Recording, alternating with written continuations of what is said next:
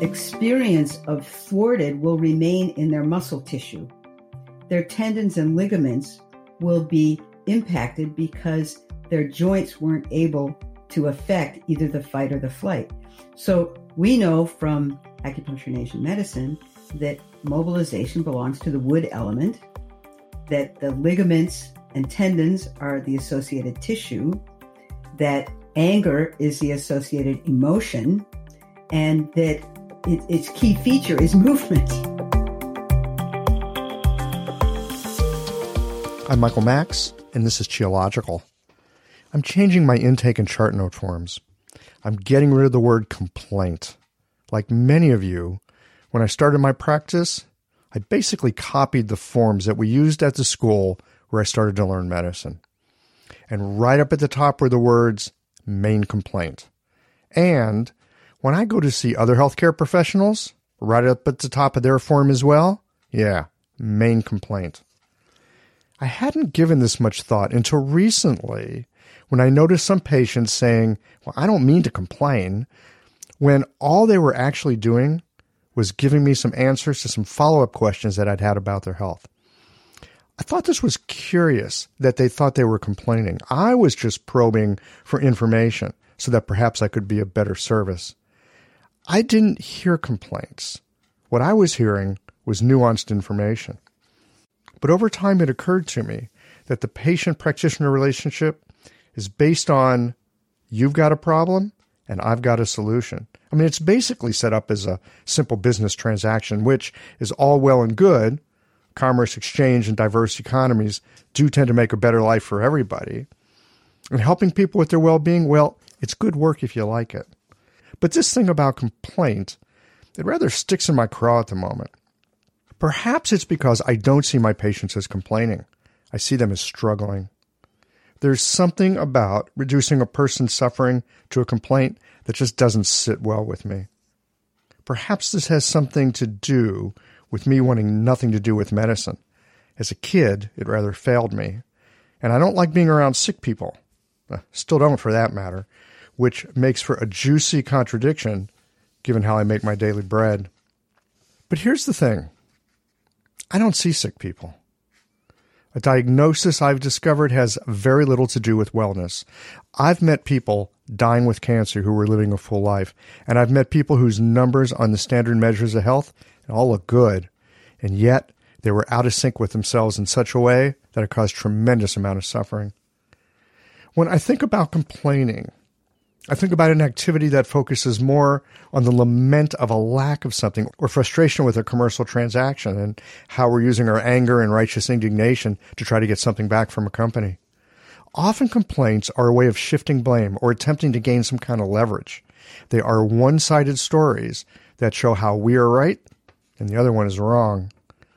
So the idea that patients come to us with complaints tends to drop me into the position of trying to fix the thing they are unhappy with at the moment, which can lead to a game of whack-a-mole if we're not stepping back and getting a fuller and more connective understanding of what our patients are really asking for.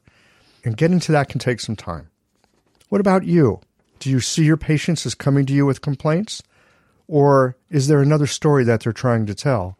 But in the medical world, we are only allowed to tell it through the channels of physical illness, sudden trauma, or the opinions we have about our psychoemotive experience. I'm curious, if you were not writing main complaint at the top of your intake form, what would the top of your intake form say? A few announcements and housekeeping things here. First, deep appreciation for all y'all's out there listening to the podcast. If it wasn't for you, I wouldn't be doing this. The feedback I've received from both students and experienced practitioners lets me know that these discussions bring value and inspiration. I am truly grateful that I've got this opportunity to share my love of the medicine with you. These conversations come to you through the generous support of our sponsors and members. All the sponsors here provide helpful products or services that you'll find beneficial in your clinical work. Worried that an EMR is too complex for you? Jane has friendly and knowledgeable support. Mayway Herbs is celebrating the 55th year of their family business. You're invited to make use of their vast library of resources. Are you concerned about the health of Mother Earth? AccuFast Needles is doing something about that. You can too. And later in the show, Ann Cecil Sturman offers up a sinew treatment, and the folks at Blue Poppy have something special to share as well. Do be sure to visit the sponsors page on the Qiological website to take advantage of all the special offers our terrific sponsors have for listeners of the podcast. I don't know about you, but sometimes I take a step back and marvel at my acupuncture needles. I mean, they're the world's simplest medical tool. A sharpened wire and a handle. That's it. And with this simple tool, hundreds of health conditions can be resolved. I love it. What I didn't love was the amount of packaging waste I generated at the end of the day. But that has now changed too. Ever since I switched to AccuFast earth-friendly needles, I reduced my packaging waste by 90%. Not only are they a great needle, but the folks at AccuFast plant a tree for every 2 boxes of needles I use in the clinic. By switching to AccuFast needles, you'll be helping patients, planting trees, and joining a community of practitioners changing the world. Like our simple needle, being a part of the solution, it's simple too. Visit AccuFastNeedles.com/Qiological to learn how. Hi folks, I'm Yvonne Lau, president of Mayway Herbs. Our family business turns 55 this year, and we wouldn't have gotten this far without the love and support of our community. We're truly grateful and promise you that we'll continue to work hard to support you and your practice. Please visit Mayway.com to find the perfect Plumflower brand formula or formulate your own in our dispensary. Our site also has lots of articles, videos, and herbal recipes for you to explore. And tune into our podcast, Chinese Medicine Matters, for insightful discussions on all things TCM. Learn about treatment strategies and powerful herbal remedies. As we welcome the month of May, our focus is on women's health. Our newsletter articles and podcast episodes this month will highlight different aspects and unique challenges women face, so subscribe or tune in. And if you're a practitioner, get a discount on our women's health formulas this month. Just visit Mayway.com. This season and every season, trust Mayway Herbs for your health and wellness needs, and thank you for supporting Real Chinese Medicine. I love how technology can help to automate my office, and I want to share with you my favorite tool for doing so, Jane. Jane is a clinic management software in EMR with a human touch. Whether you're switching your software or going paperless for the first time, the Jane team knows that the onboarding process can feel a little overwhelming. That's why with Jane, you don't just get software, you get a whole team. Included in every Jane subscription is their award-winning customer support available by phone, email, and chat whenever you need it, even Saturdays. You can also book a free account setup consultation to review your account and ensure you feel confident about going live. If you're interested in making the switch to Jane, head to jane.app/switch to book a one-on-one demo with a member of their support team. And be sure to mention the code Qiological at the time of sign up for a 1-month grace period on your new Jane account. And for those of you who have become Qiologicians, a special heartfelt thank you. Dropping some dollars into the Qiological coffers helps me to prove to my wife that I'm not so crazy. Also, you Qiologicians, you get access to some special pre-release, marketing, and Part 2 podcasts. I have a lively one coming up with Sabine Wilms. It goes up in just a couple of few days, so check that out. In that, we are discussing her new book, Channeling the Moon. If women's health is your thing, this book is required reading. Hey, get this. I got a postcard last week from Berlin. And the week before that, Israel. This postcard thing I have, the missus does think I'm a bit whacked for that. But it does give me tremendous amount of joy to receive these in the mail. And speaking of faraway and exotic places, at least for a guy living in St. Louis, Missouri, I want to let all you American East Coasters know that Toby and I will be just north of New York City on the banks of the Hudson River, August 10 and 11, with the Acupuncture of Wandering Monks Introduction and Practice of Sa'am Acupuncture class. If you want to find out why tonifying the small intestine is a great way to move qi and blood, or how to help your patients who are depleted because they're always putting other people first, or why tapping the power of the dry Yangming metal is the best way to treat soggy Taiyin earth, then join us for this 2-day class that will have you looking at your patients in a completely different way on Monday morning.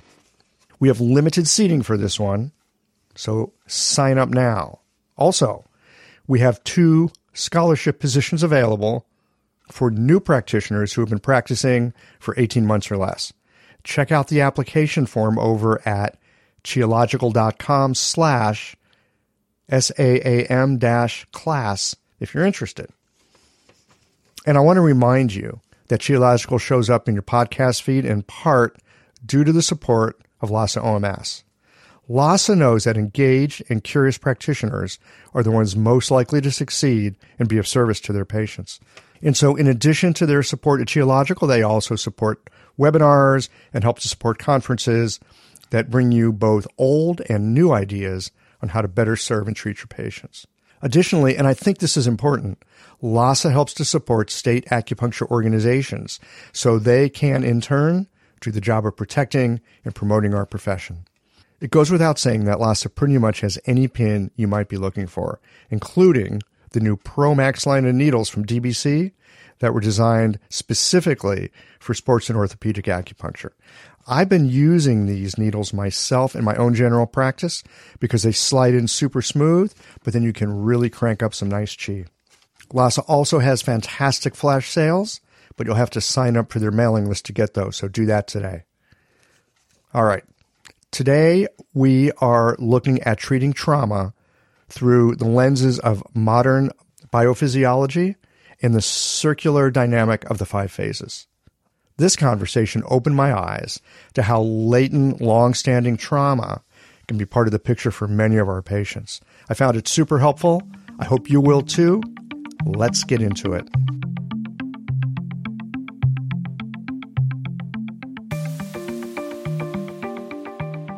Elaine Duncan, welcome to Qiological.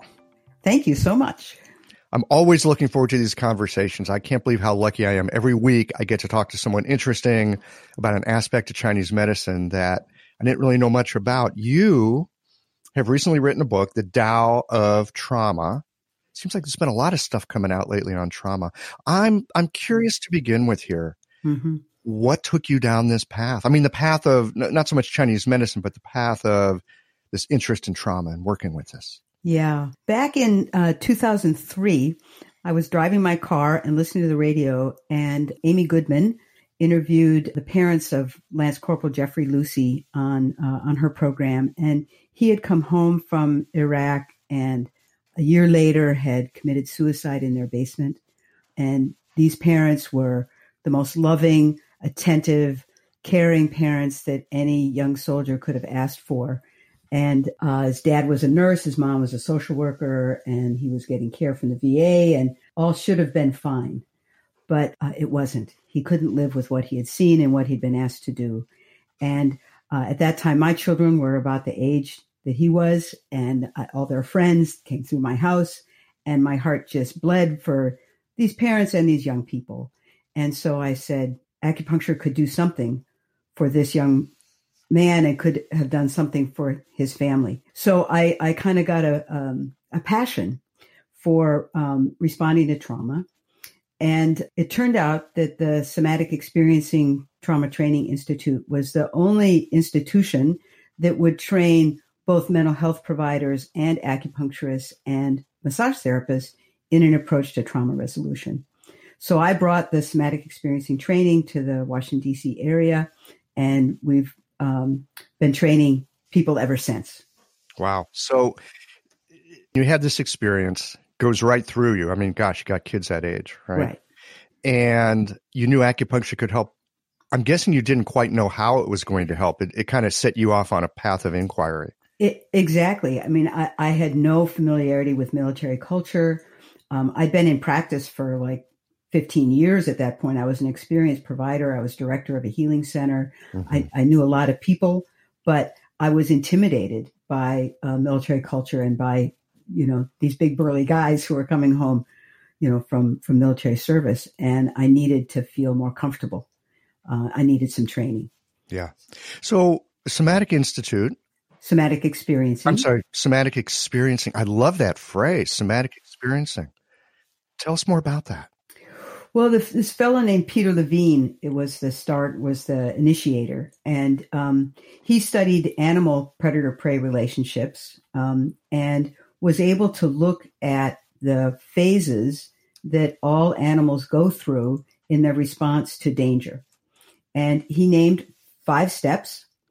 And early on in my training, I looked at those 5 steps and I said, oh my goodness, those 5 steps mirror the 5 phases, the 5 elements of acupuncture and Asian medicine. Isn't this fascinating? Isn't that curious? Isn't that curious? Yeah. So, since I finished that training in 2007 and then continued to do some post-certification training, integrating touch and integrating understanding of developmental trauma, and it just got deeper and deeper, that if both mental health providers and acupuncturists could understand something of the correspondences of the 5 elements, it would help them fine-tune their interventions with a survivor. Absolutely. Well, and it's interesting too, because as an acupuncturist, you're coming at it, 5 phases, you're quite fluent in that. You see these 5 responses to trauma. We know from working with the 5 phases that if you've got flow from one to another, the system will restore itself. That's right. Right. The system will restore itself. It's how we're built. That's right. And so I'd love to hear more about these sort of somatic experience 5 phases. I mean, we'll get into the acupuncture piece here in a little bit, but give some background here on the somatic side. Sure. So Peter Levine also said that if a person manages to get through all those 5 phases successfully, that they won't have symptoms of trauma.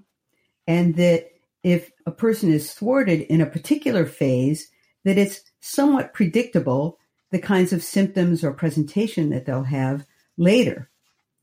So the goal of somatic experiencing is to help people complete thwarted responses. So, for example, if someone was thwarted in the mobilization phase, the fight or flight phase, they weren't allowed to complete that punch, or to run fast enough to escape. They tripped instead of getting across the street, escaping from a car driving too fast.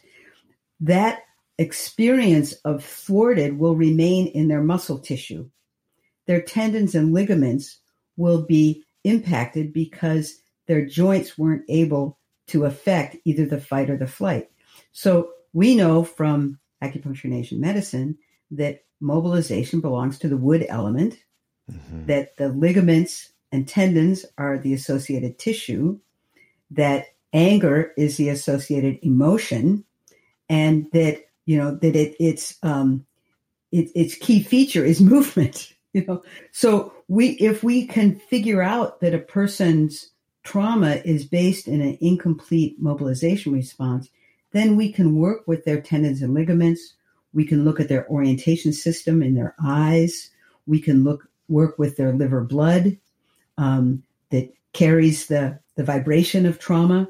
We can look at all these associated tissues and actually be we have a powerful system of medicine that can offer so much more to survivors. Yeah. This is fascinating that in the somatic experiencing, in that mobilization phase, they associate it with the ligaments and tendons. Actually, they don't. They don't. You do. Okay. Right. So I took their 5 steps and kind of looked at them. That's the other benefit of integrating Western neurophysiology with acupuncture and Asian medicine, is because we get the best of both worlds. Right. So you're right. They don't understand that the ligaments and tendons are the tissue to go towards if someone has an incomplete thwarted. But we do. So we can inform mental health providers, body workers, and acupuncturists to help guide them to offer more individualized care. Yeah. Briefly take us around the circle, the somatic experiencing circle. Sure. From like the first moment you go, to the moment where you like reintegrate the experience. Exactly. Okay. Yeah. And I've renamed the steps that Peter Levine named to kind of fit with the 5 elements, but their essential nature is the same. Mm-hmm. So the first step I call awakening arousal. So that's when you hear the twig snap and you kind of, maybe the hair in the back of your neck stands up. Maybe your guts go, what's happening? This belongs to the metal element and the function of the Po, the animal soul that gives us our sensate experience. So we wake up our sensate experience to something new in the environment. So we need to have the capability of recognizing something new in the environment as a survival skill. If we don't recognize the blocks on the floor, we're going to trip. So we need to be able to recognize something new in the environment, and that's the gift of the metal.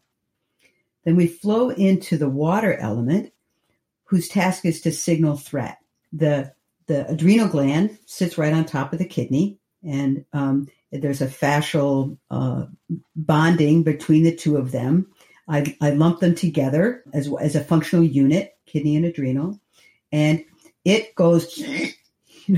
it clutches, and that we all know that feeling. Yeah, and that stimulates the adrenal gland. So this is the integration east and west to secrete all those chemicals that indicate to the system that there's a threat. There's a threat.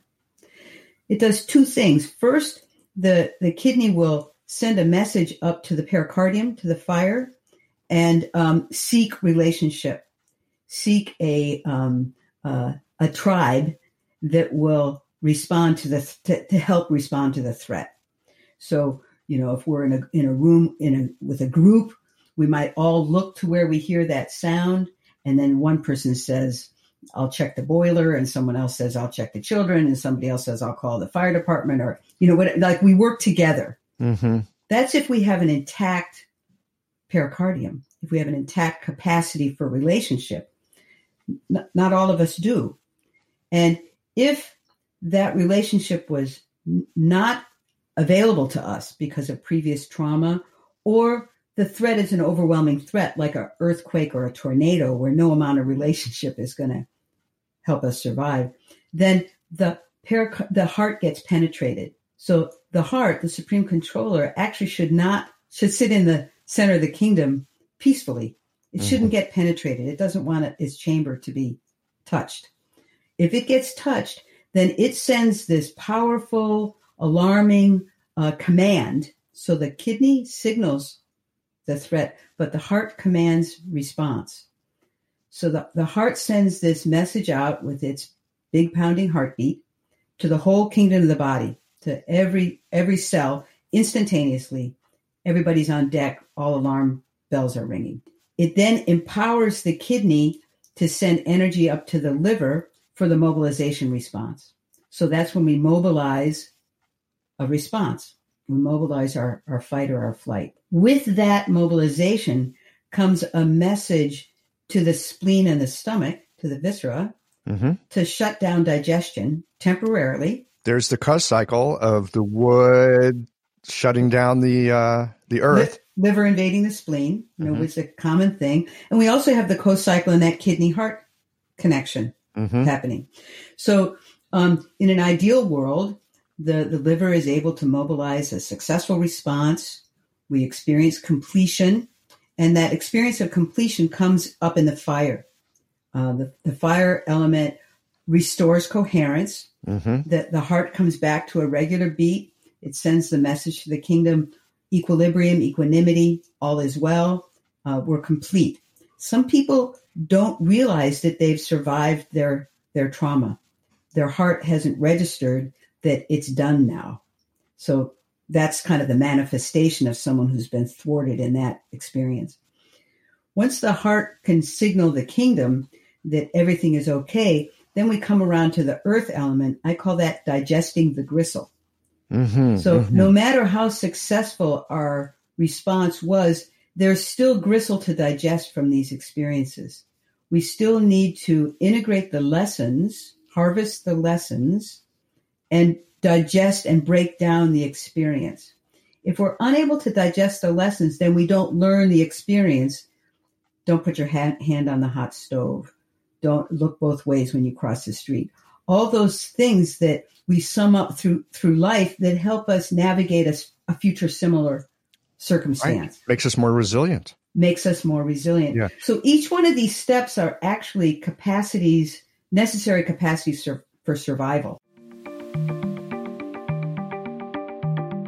Hello everyone, Anne Cecil Sturman here. A working knowledge of the 8 extraordinary channels from the unbroken oral tradition of acupuncture is valuable beyond words. The power of these channels is tremendous if the practitioner has well integrated diagnostic, theoretical, and practical skill. You'll be familiar with Dumai, the Governor Channel, or the Sea of Yang, the primal reservoir of Yang, which ultimately finances all movement and growth. But this channel also governs the ability to self-determine. The psycho-emotional presentation of your patients can be matched to a classical activation of this channel, clearing impedance in the free flow of Yang Qi to body, mind, and spirit. I'd like to share with you the marvelous potency of the Du channel in a full-length live treatment video from the seminar I taught last year in Melbourne, Australia. It's at annececilsturman.com/sinews 2024. Click on the Jump to Free Teaching button or see the link on my Instagram page at Anne Cecil Sturman. Thanks, Michael. Back to you. Yeah, absolutely. Well, and it occurs to me, we hear a lot about PTSD. It's in the news. Gosh, we've been at war forever now, it seems, right? So we've got so many people coming back and, it's very much in the culture in so many different ways. And yet I've also noticed that there are people that I've run into in my practice who they go through something horrible. They go through something terrible. Mm-hmm. They don't come out with post-traumatic stress disorder. They come out with post-traumatic learning. They come out with post-traumatic resiliency. They somehow come out stronger. Yeah. Yeah. So sometimes people have these experiences. They end up stronger and more resilient. I suspect that's because they've gone all the way through the cycle. They've gotten to digesting the gristle, and it makes them more viable. The other thing that happens absolutely, you're right. And I tell people that you will become a bigger person for having gone through this than someone who doesn't go through this.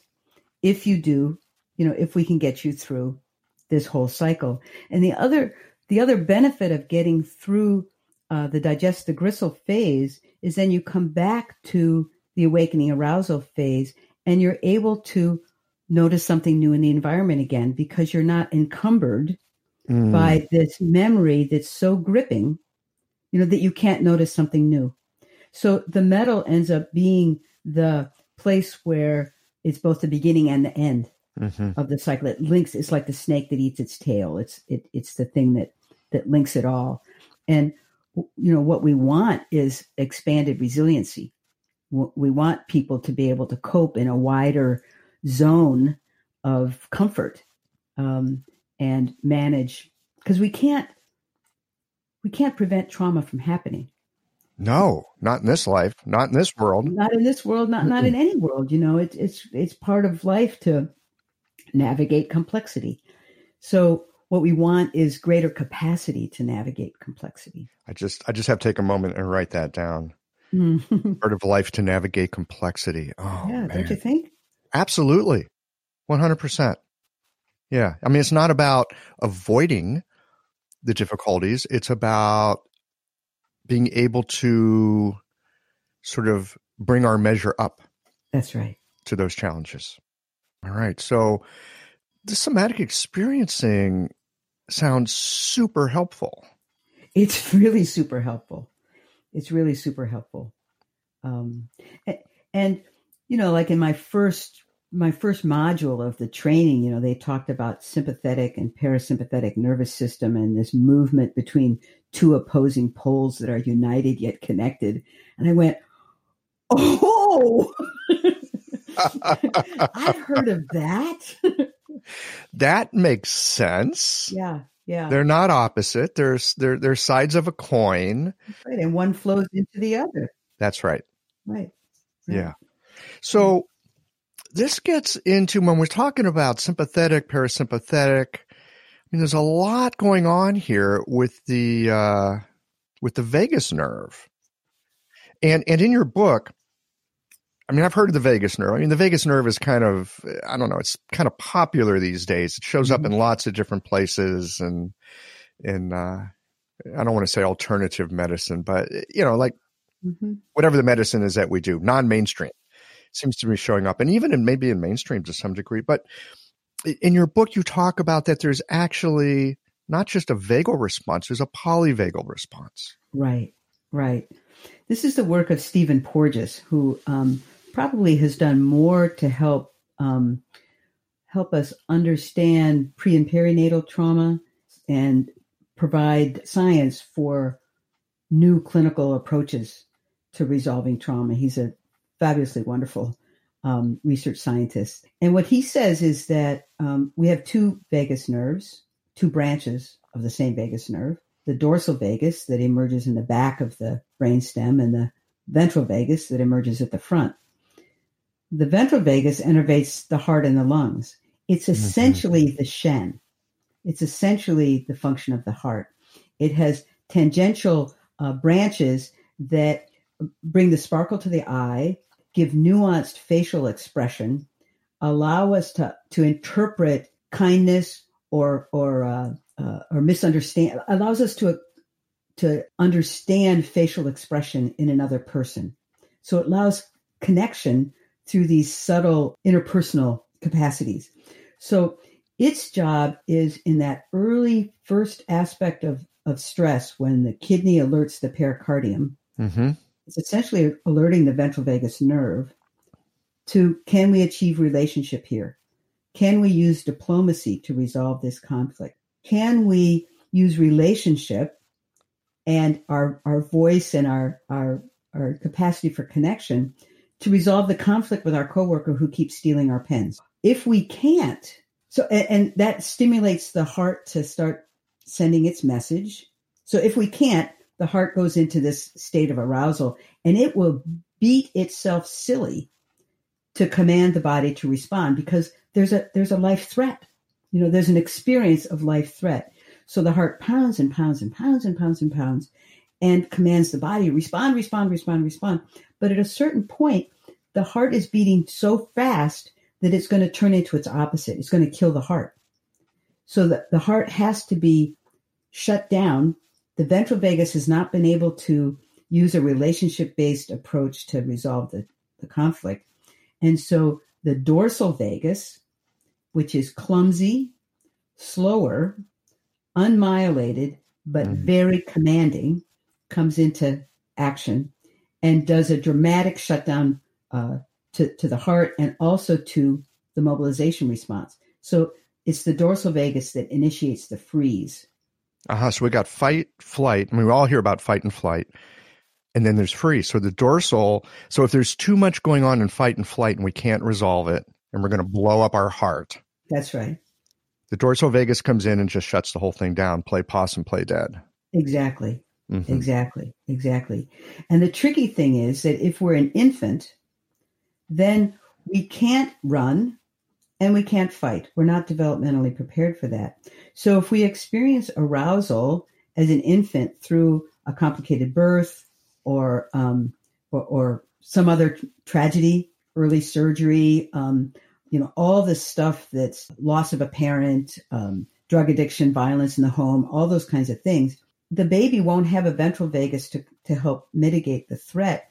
All it can use is a dorsal vagus. So the dorsal vagus requires that shutdown that leaves the liver invading the spleen habituated.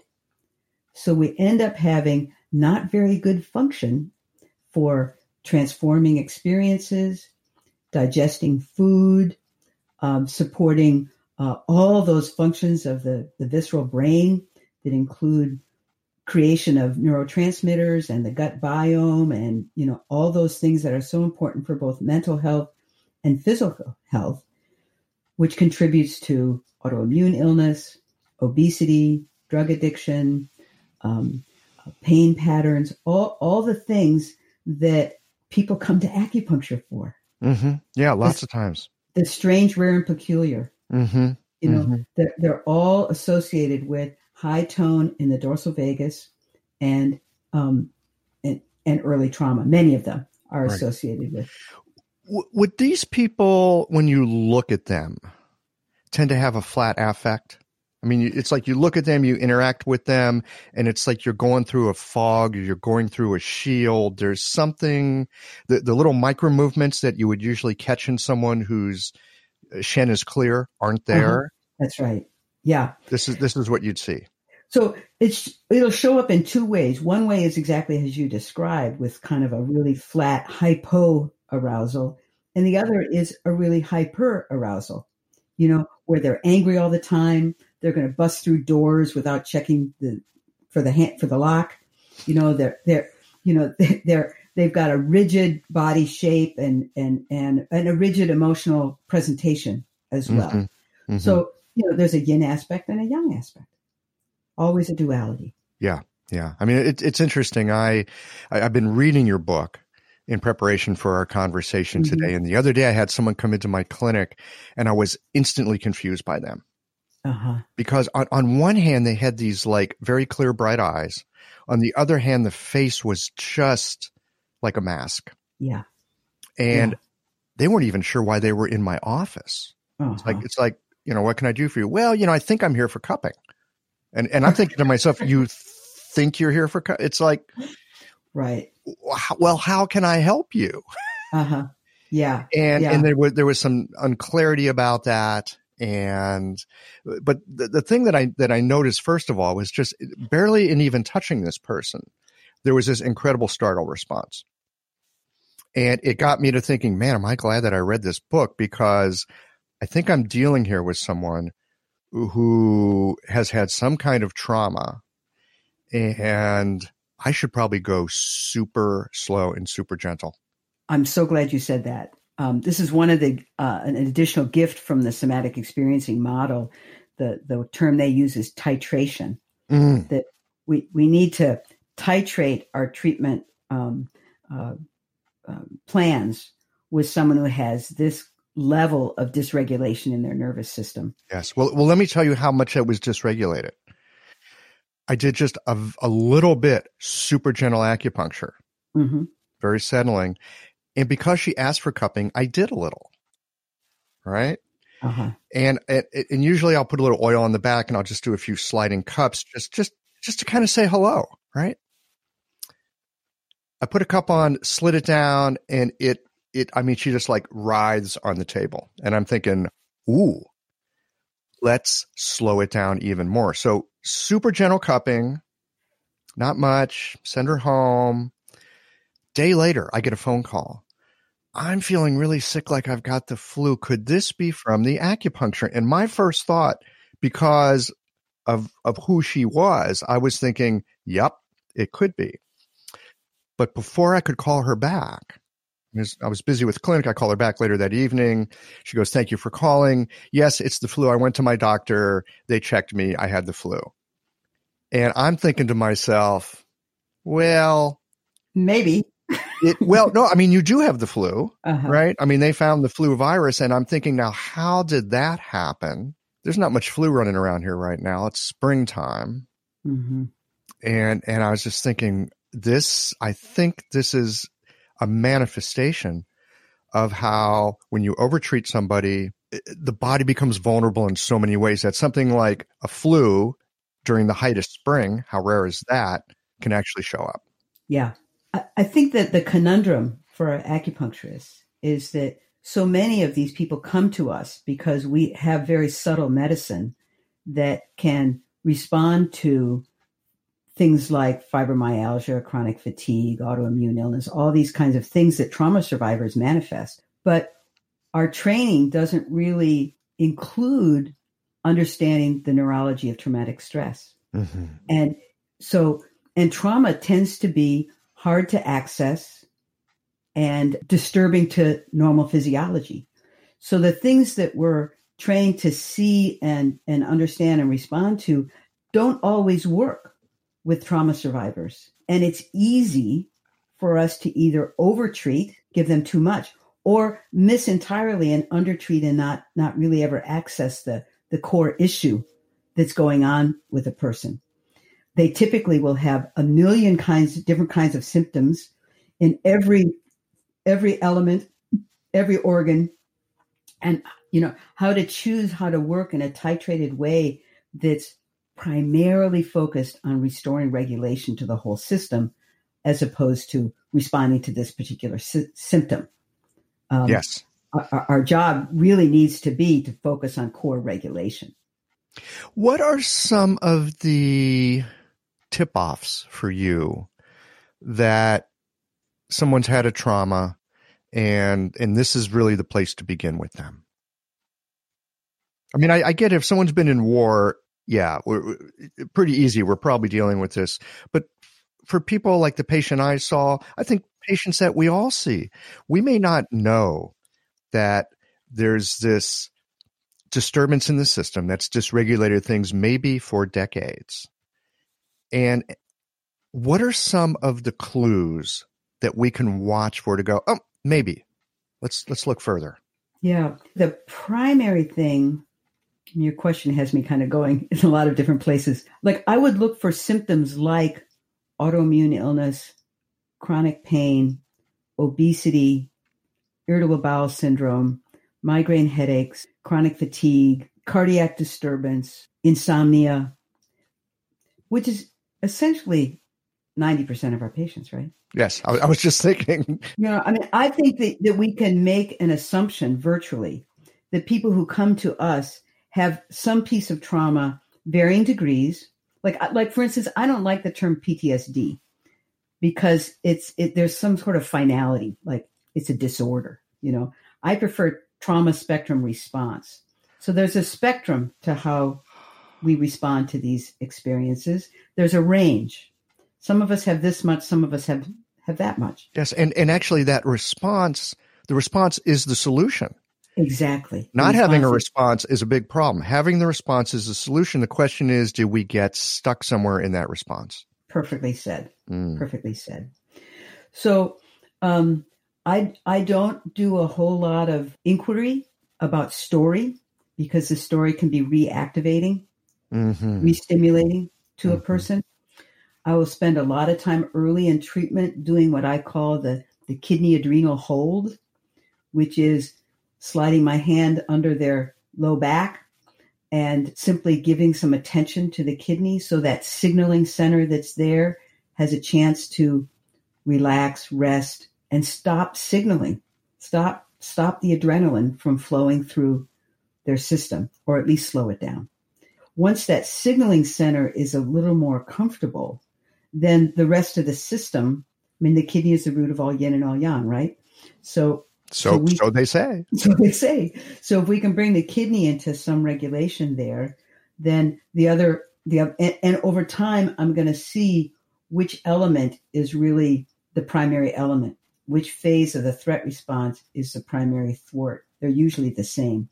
And I can use some needles, simple treatments, command points, along with my kidney adrenal hold, and help people begin to restore some sense of regulation by removing the signaling for threat, or by mitigating the signal for threat. So you use a fair amount of touch in this work. I use a lot of touch in this work because a lot of our patients will come for acupuncture, but their body is either so braced and tight that when we insert a needle, it's very painful and can create more arousal, more hyperarousal, and increase of symptoms. My patient the other day that I was just talking about, I put one needle in and it was like, oops, no. Right. That happens, or the reverse happens. Person can have such low tone in their tissues that you needle and needle and needle, and it's like going into butter, and nothing changes on their pulses and nothing changes in their symptoms.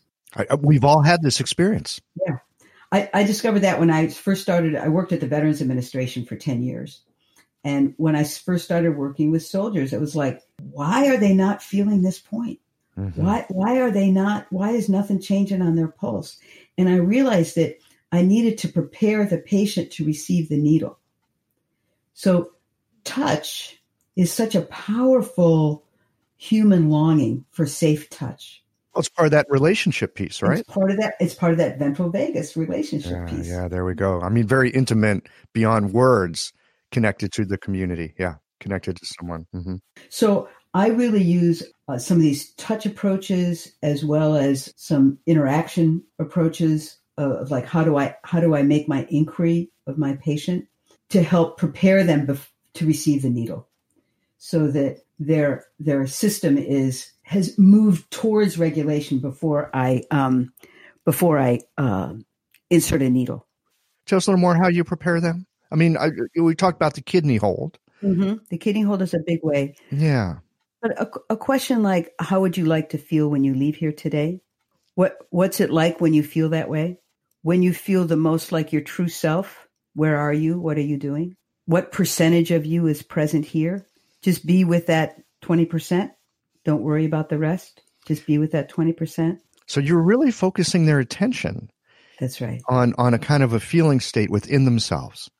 Exactly. Because one of the things that there's this concept that Stephen Porges uses called interoception. It's essentially the PO. It's essentially our awareness of sensation. That awareness of sensation leaves in a threat experience. Like the freeze response tells us to not think about that our hand is underneath a rock, and we can't feel it. So in blocking the sensation of the threat, we actually can't discriminate about what other things we're also going to block. So there are people who experience early trauma whose interoception has been so damaged that they may not recognize when they're hungry. They may not recognize when they're cold. They may not recognize that this person they'll make mistakes about the messages from their gut that says this person is safe, this person is not safe, that I knew it in my guts expression is unreliable. So the more we can help them restore their capacity for interoception, we're inviting their chi to return to their body. Yeah, absolutely. Along with their awareness. In recent years, the Sa'am acupuncture style has generated significant interest and a loyal and growing following. In the Sa'am approach, a precise diagnosis leads to a 4-needle treatment to address the 5-element and 6 chi imbalances in the body. The 4 needles target the controlling and generating cycles. It's common using this method for the needle sensation to be stronger than in many other styles. Thus, the choice of needle becomes important. The Unico brand of needles lends itself to both strong and gentle techniques. These superior needles are made of uncoated Japanese surgical stainless steel and feature the best guide tube on the market with its unique beveled edge. Additionally, Unico needles have a tensile property that helps with freehanding needles into Jingwell points and allows you to more easily feel the arrival of qi. Blue Poppy is the exclusive importer and distributor of Unico needles. Use the code QI2024 to save 10% off Unico needles at www.bluepoppy.com. You'll be glad you did. So the dorsal vagal response, it has to do with dissociation, doesn't it? Yeah. I mean, there's different words. Dissociation is kind of the word that mental health providers use. Collapse is another word. It's a more physiological state. That they're very related to each other. Yeah. You use the example of your hand's trapped under a rock, you can't feel it, and dorsal vagal comes in and you disassociate from it. Because if you were to stay connected to my hand is under a rock, I'm trapped, you could scare yourself to death. That's right. Or you've experienced early trauma with a caregiver. At a certain point, you want to not feel what's happening to you. It's not safe for you to feel it, because if you feel it, your heart's going to go into that hyperarousal that will kill your heart. Yeah. And if you're powerless, it's just better to not be there. So it's a management strategy that's very helpful and useful and has a bad rap. We want to appreciate it and take people out of it there in a really titrated way. Because if you invite awareness too quickly and too much, they'll be overwhelmed by the memory of why they had to use that management strategy. Right. Well, I'm thinking about, when I was a kid, the moonshot was the big thing, right? Right. All us kids were like really into, man on the moon. And, there was always that moment where they're coming back, they're coming into the atmosphere. You've got to get it at just the right angle so you don't skip off the atmosphere and not, too acute of an angle or you burn up, right? There's this way to go that you slide in. That's right. Yeah. It's very similar. Uh-huh. Find the sweet spot. Yep. Find the sweet spot. Mm-hmm. Mm-hmm. Cultivate safety, cultivate relationship. And I suspect, because we're acupuncturists, we have all these extra ways of attending to this. I mean, first of all, we actually talk to our patients. That's right. Right. So that's helpful. I would think you'd be able to feel lots of this in the pulse or just, you just put your hands on people. You can feel that hypo or hyper tonicity. Mm-hmm. That's right. The other thing that I do, well, there's a couple things. One is I don't ask people to get undressed unless I need to get to a point that's underneath their clothing. And I usually don't choose those points early on in treatment because we're actually asking people to be immobilized and safe. When we take their clothes from them, they're essentially immobilized, and we're asking them to feel safe when they're immobilized. If people didn't have experiences of being cuddled and held and tickled and played with as a child in a playful, loving way, where they got to experience feeling safe when they were immobilized, they'll have trouble as an adult feeling immobilized and safe.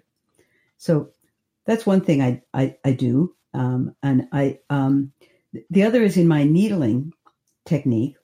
I'll use the guide tube to palpate, say, kidney 6 and kidney 3. Mm-hmm. And I'll say, their functions are fairly similar. I'll say, which one feels best? Which one feels the most useful? And I let them choose the point. And then I'll say, I'll hold the guide tube again against the point that they chose. And I'll say, you tell me when the point is ready for the needle. Or you tell me when you're ready. So I put them in charge as much as I can. Because here we are, with good intentions. Yes. To help people who've experienced threat. And what do? We use sharp objects and we burn moxa on them. Yeah. Pin them down to the table. Take their pants, Take their pants and pin them down. Yeah. We want people to be in their as moving towards their regulated zone when we stimulate a point, because we want the point to stimulate them to move towards more regulation. We don't want them moving out of their zone and into go ahead, do it anyway. It's not helpful. So, as we're having this conversation, I'm thinking about, the patients I have with the digestive issues, the irritable bowel. That's always a fun one. Irritable bowel. Yeah. Classic. So irritable bowel basically means there's probably some unresolved trauma that's going on often we will call it a liver spleen pattern or a wood earth pattern. Mm-hmm. And so a good place to consider starting with someone like that would be in that response mode and helping to get them to move through that. Absolutely. Absolutely. And that response mode, that liver spleen dynamic starts with a message in the kidney. So we're back to kidney again. Right. So, the threat response comes up to the mobilization response. Mobilization goes over to the spleen and shuts it down. The high tone in the spleen then comes back down and suppresses the kidney. So you got that triangle going on between water, wood, earth, mm-hmm. and it's a whole system. And the wood is left out of it. The wood needs to back off, but it isn't going to back off until it feels safe, until it knows that it doesn't have to mobilize a response. So you would start with the kidney on this, just to kind of get them. Tell us a little more about how you would bring that liver back online, so to speak, how you would help it to move all the way through the motion that it could not complete. Right. So with this imaginary person with irritable bowel syndrome, I'm going to use my other diagnostic skills like color, sound, odor, and emotion that's taught in the 5-element approach. And I'm going to start out. So maybe their constitutional type is wood. So I might put, and their pulse indicates that there's liver chi stagnation and that there's dampness in the spleen. Oddly enough. So I might, in that case, use spleen 6 and 9 to help lift off some of the dampness. Mm-hmm. And I might use liver 3 and gallbladder 40 to help soothe the stagnation. And I might put my hand underneath their kidney, do the kidney adrenal hold while those needles are in place. So I've integrated my constitutional diagnosis, my patterns diagnosis, and my trauma resolution model. All three of those together. And then you additionally get this phenomenal feedback loop because you've got your hands on them. Mm-hmm. And so as their body changes, you'll feel it. And I'll invite them to feel it.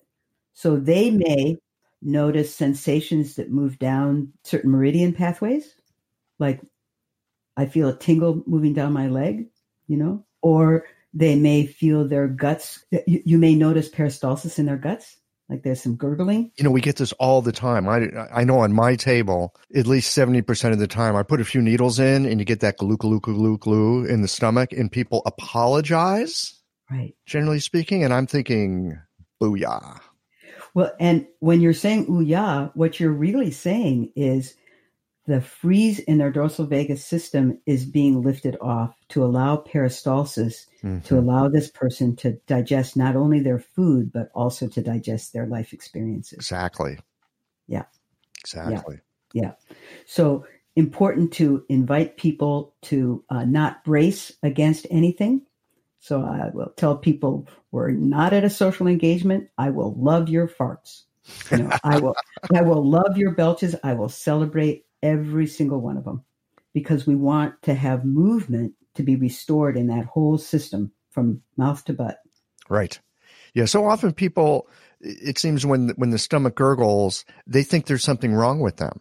Yeah. And I will always take that and reframe it and go, actually, this is something that's right with you. This is your digestion coming back online. Things move through the intestines. This is how you know your intestines are working. And even a simple reframe like that can really shift people because something that they've been embarrassed about or they think is wrong with them, they suddenly come to find out is something that's right with them. That's right. And even your system has had to brace against so much in life. We want this place to be a place where you don't need to brace against any movement. We want to invite movement is life. We want to have movement. I want to shift to something. This is more in the heart portion in your book. You talk about coherence. Yes.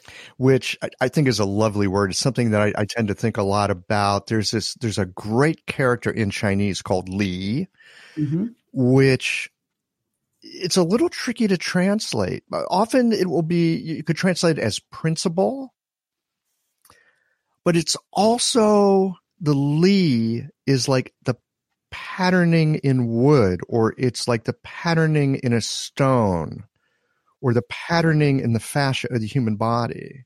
It's this kind of, it shows you the structure of something and how it's put together. And it can also be considered coherence, that when you touch that structure of what something is, that actual true grain, so to speak, that it's like the system comes to know itself. Oh, I'm this. That's right. That's right. So I'd like to hear a bit more. I mean, that's just my little riff on Li. It's something in the back of my mind. I'd love to hear more about your sense of coherence. This is just such a juicy idea for me. So I've taken a lot of my thoughts about coherence from the Heart Math Institute. And what they say, and what seems to be consistent with Chinese medicine too, is that the heart is a great communicator, that there's a magnetic resonance that's in the heart that communicates to all the organs of the body, just like we say the supreme controller is in charge of all the other organs. But it also communicates to other people. Like HeartMath people will say that when the heart is coherent, the people in a 6 to 8 foot radius will experience that coherence, and it will be regulating for them as well.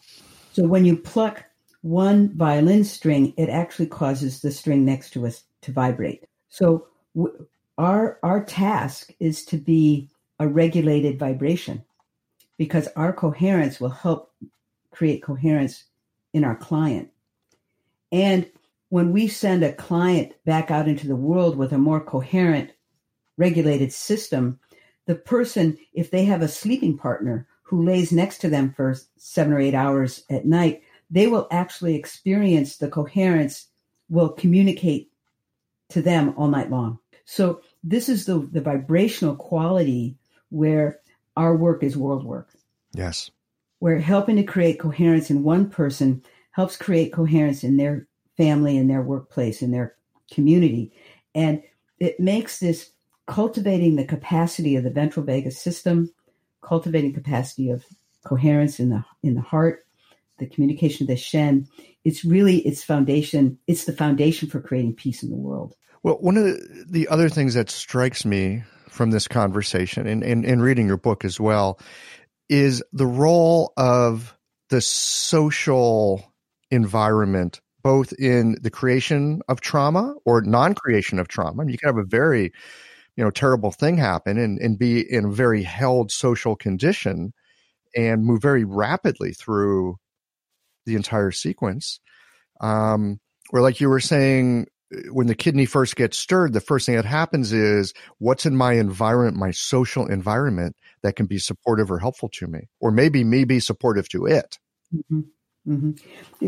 I actually think that trauma is a foundation for so many of the health disparities in our world.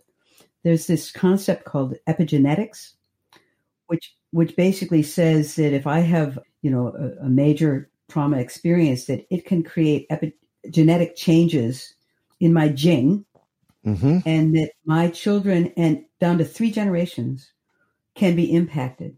So sometimes a patient will come into our office and it's really their dysregulation is not about their life. It's about their parents' life or their grandparents' life. Well, I mean, you hear people say it all the time. Oh, this runs in my family. That's right. So is it genetics or is it epigenetics? Is it inherited or is it the epigenetic vibration? So you look at disparities, for example, in African-American community, where there's been 400 years of horrible things that have happened to people, epigenetics in amongst Holocaust survivors and their children and grandchildren. There's wonderful Western research that's drawing this out and helping us understand. The Adverse Childhood Experiences study at the Center for Disease Control is really worth looking at for those of you who are interested in long-term impact of early childhood trauma. And I think this interface of trauma and race is really an important place for people working with trauma survivors to really study and investigate and explore. Again, this comes from your book. It's a fascinating read. I'm not trying to plug. I don't plug things on the podcast, but on occasion I do read something, and it really lands. And how do I know it lands? Because I walk into my clinic and I'm thinking differently, and I'm looking differently, and I'm behaving a little bit differently. Great. Yeah, it's really been fun. And the piece about the coherence is, I just think that's so key. I just find it happening in my practice all the time, that when people settle in to who they are without too much resistance, things change and they become way more capable. With the coherence, people fall into that coherence. They take it back out into the world, right? They share it. They pass it along. Now, isn't there an opposite piece of this, which is limbic resonance, or is this part of limbic resonance? I remember looking at this in your book, that there's also something that comes from our limbic system that gets transmitted. So when you say limbic system, you're talking about the affect communication between two people. I'm trying to understand this better myself. I remember reading it in the book that there is this thing about limbic resonance. And is this the same thing as the heart resonance that we're talking about? It is. Okay. Yeah. I mean, when we're in a state of resonant attunement, with another person, then we can all let our arousal state kind of go down. And I suspect this is why if someone is, their nervous system's kind of jacked up, if they're around other people where this is happening as well, I mean, it can very quickly go into some kind of a runaway situation. Well, the really great thing is that coherence always wins out. So regulation creates more regulation in other people more strongly than dysregulation creates dysregulation. Isn't that good to know? That I was just thinking that's super reassuring. Yeah, I could see you exhale, actually. Yeah. Yeah. Wow. Any idea why that's the case? It's how we're made. Just the way we're built. Yep. So we're built for regulation. We're built for regulation. And we're built, in a sense, to be able to calm each other. That's right. Well, we're built to arouse each other as well as calm each other. Like if you see a herd of sheep, for example, there'll be one that has its head up in the air and its job is to look for threats. And when it experiences a threat, it communicates that at a vibrational level with the whole herd and they take off running. So humans have that same capacity, and actually that function of signaling threat is both about our capacity to receive a message of threat as well as transmit one. So you know why it's illegal to shout fire in a movie theater, because threat is such a commanding experience, and it will consume the nervous system of everyone, in the movie theater, and it's unethical to create threat in that way. I'm struck here, and my mind goes to like social media and just the way that people communicate these days. And I'm thinking, when we're face to face, sort of heart to heart, when we're in each other's space in a physical way, those kinds of creating coherence or creating discoherence, it's more regulated. It goes a little bit slower. We've got way more channels of communication going than just hearing or seeing. And in our social media enhanced world, we've cut off from some of those feedback mechanisms, including that heart resonance that we were just talking about. And so without that governor there, I could see how it'd be very easy for any of us to get into, a flame war or, big kinds of, troubles and arguments that are so common on the social media platforms. Right. And some of it, I think, gets promoted because the more that we're in our brainstem and in our more primitive fear response, that command in the brainstem will actually take our frontal cortex, our more thoughtful Shen-based thinking, hostage.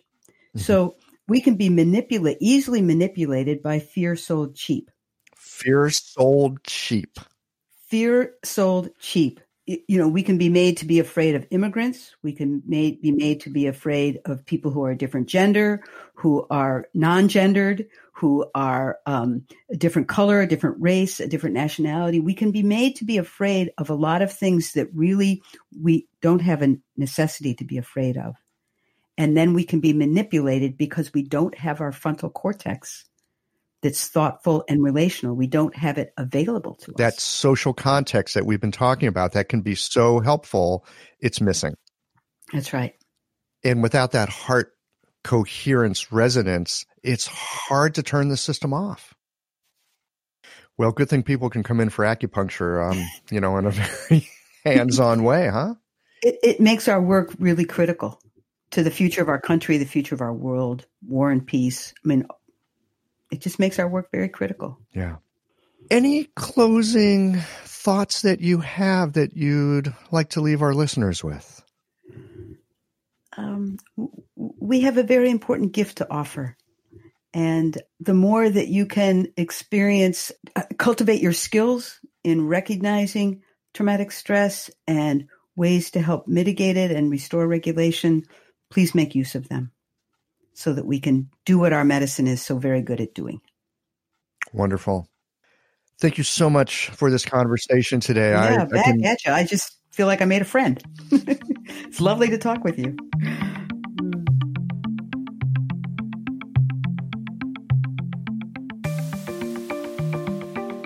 I hope all y'all's enjoyed that conversation. You know, it's always so much fun for me when we take a look at the old Chinese scientific way of looking at things, aka the 5 phases, 6 Jing, and be able to map it on to some of the modern biomedical stuff.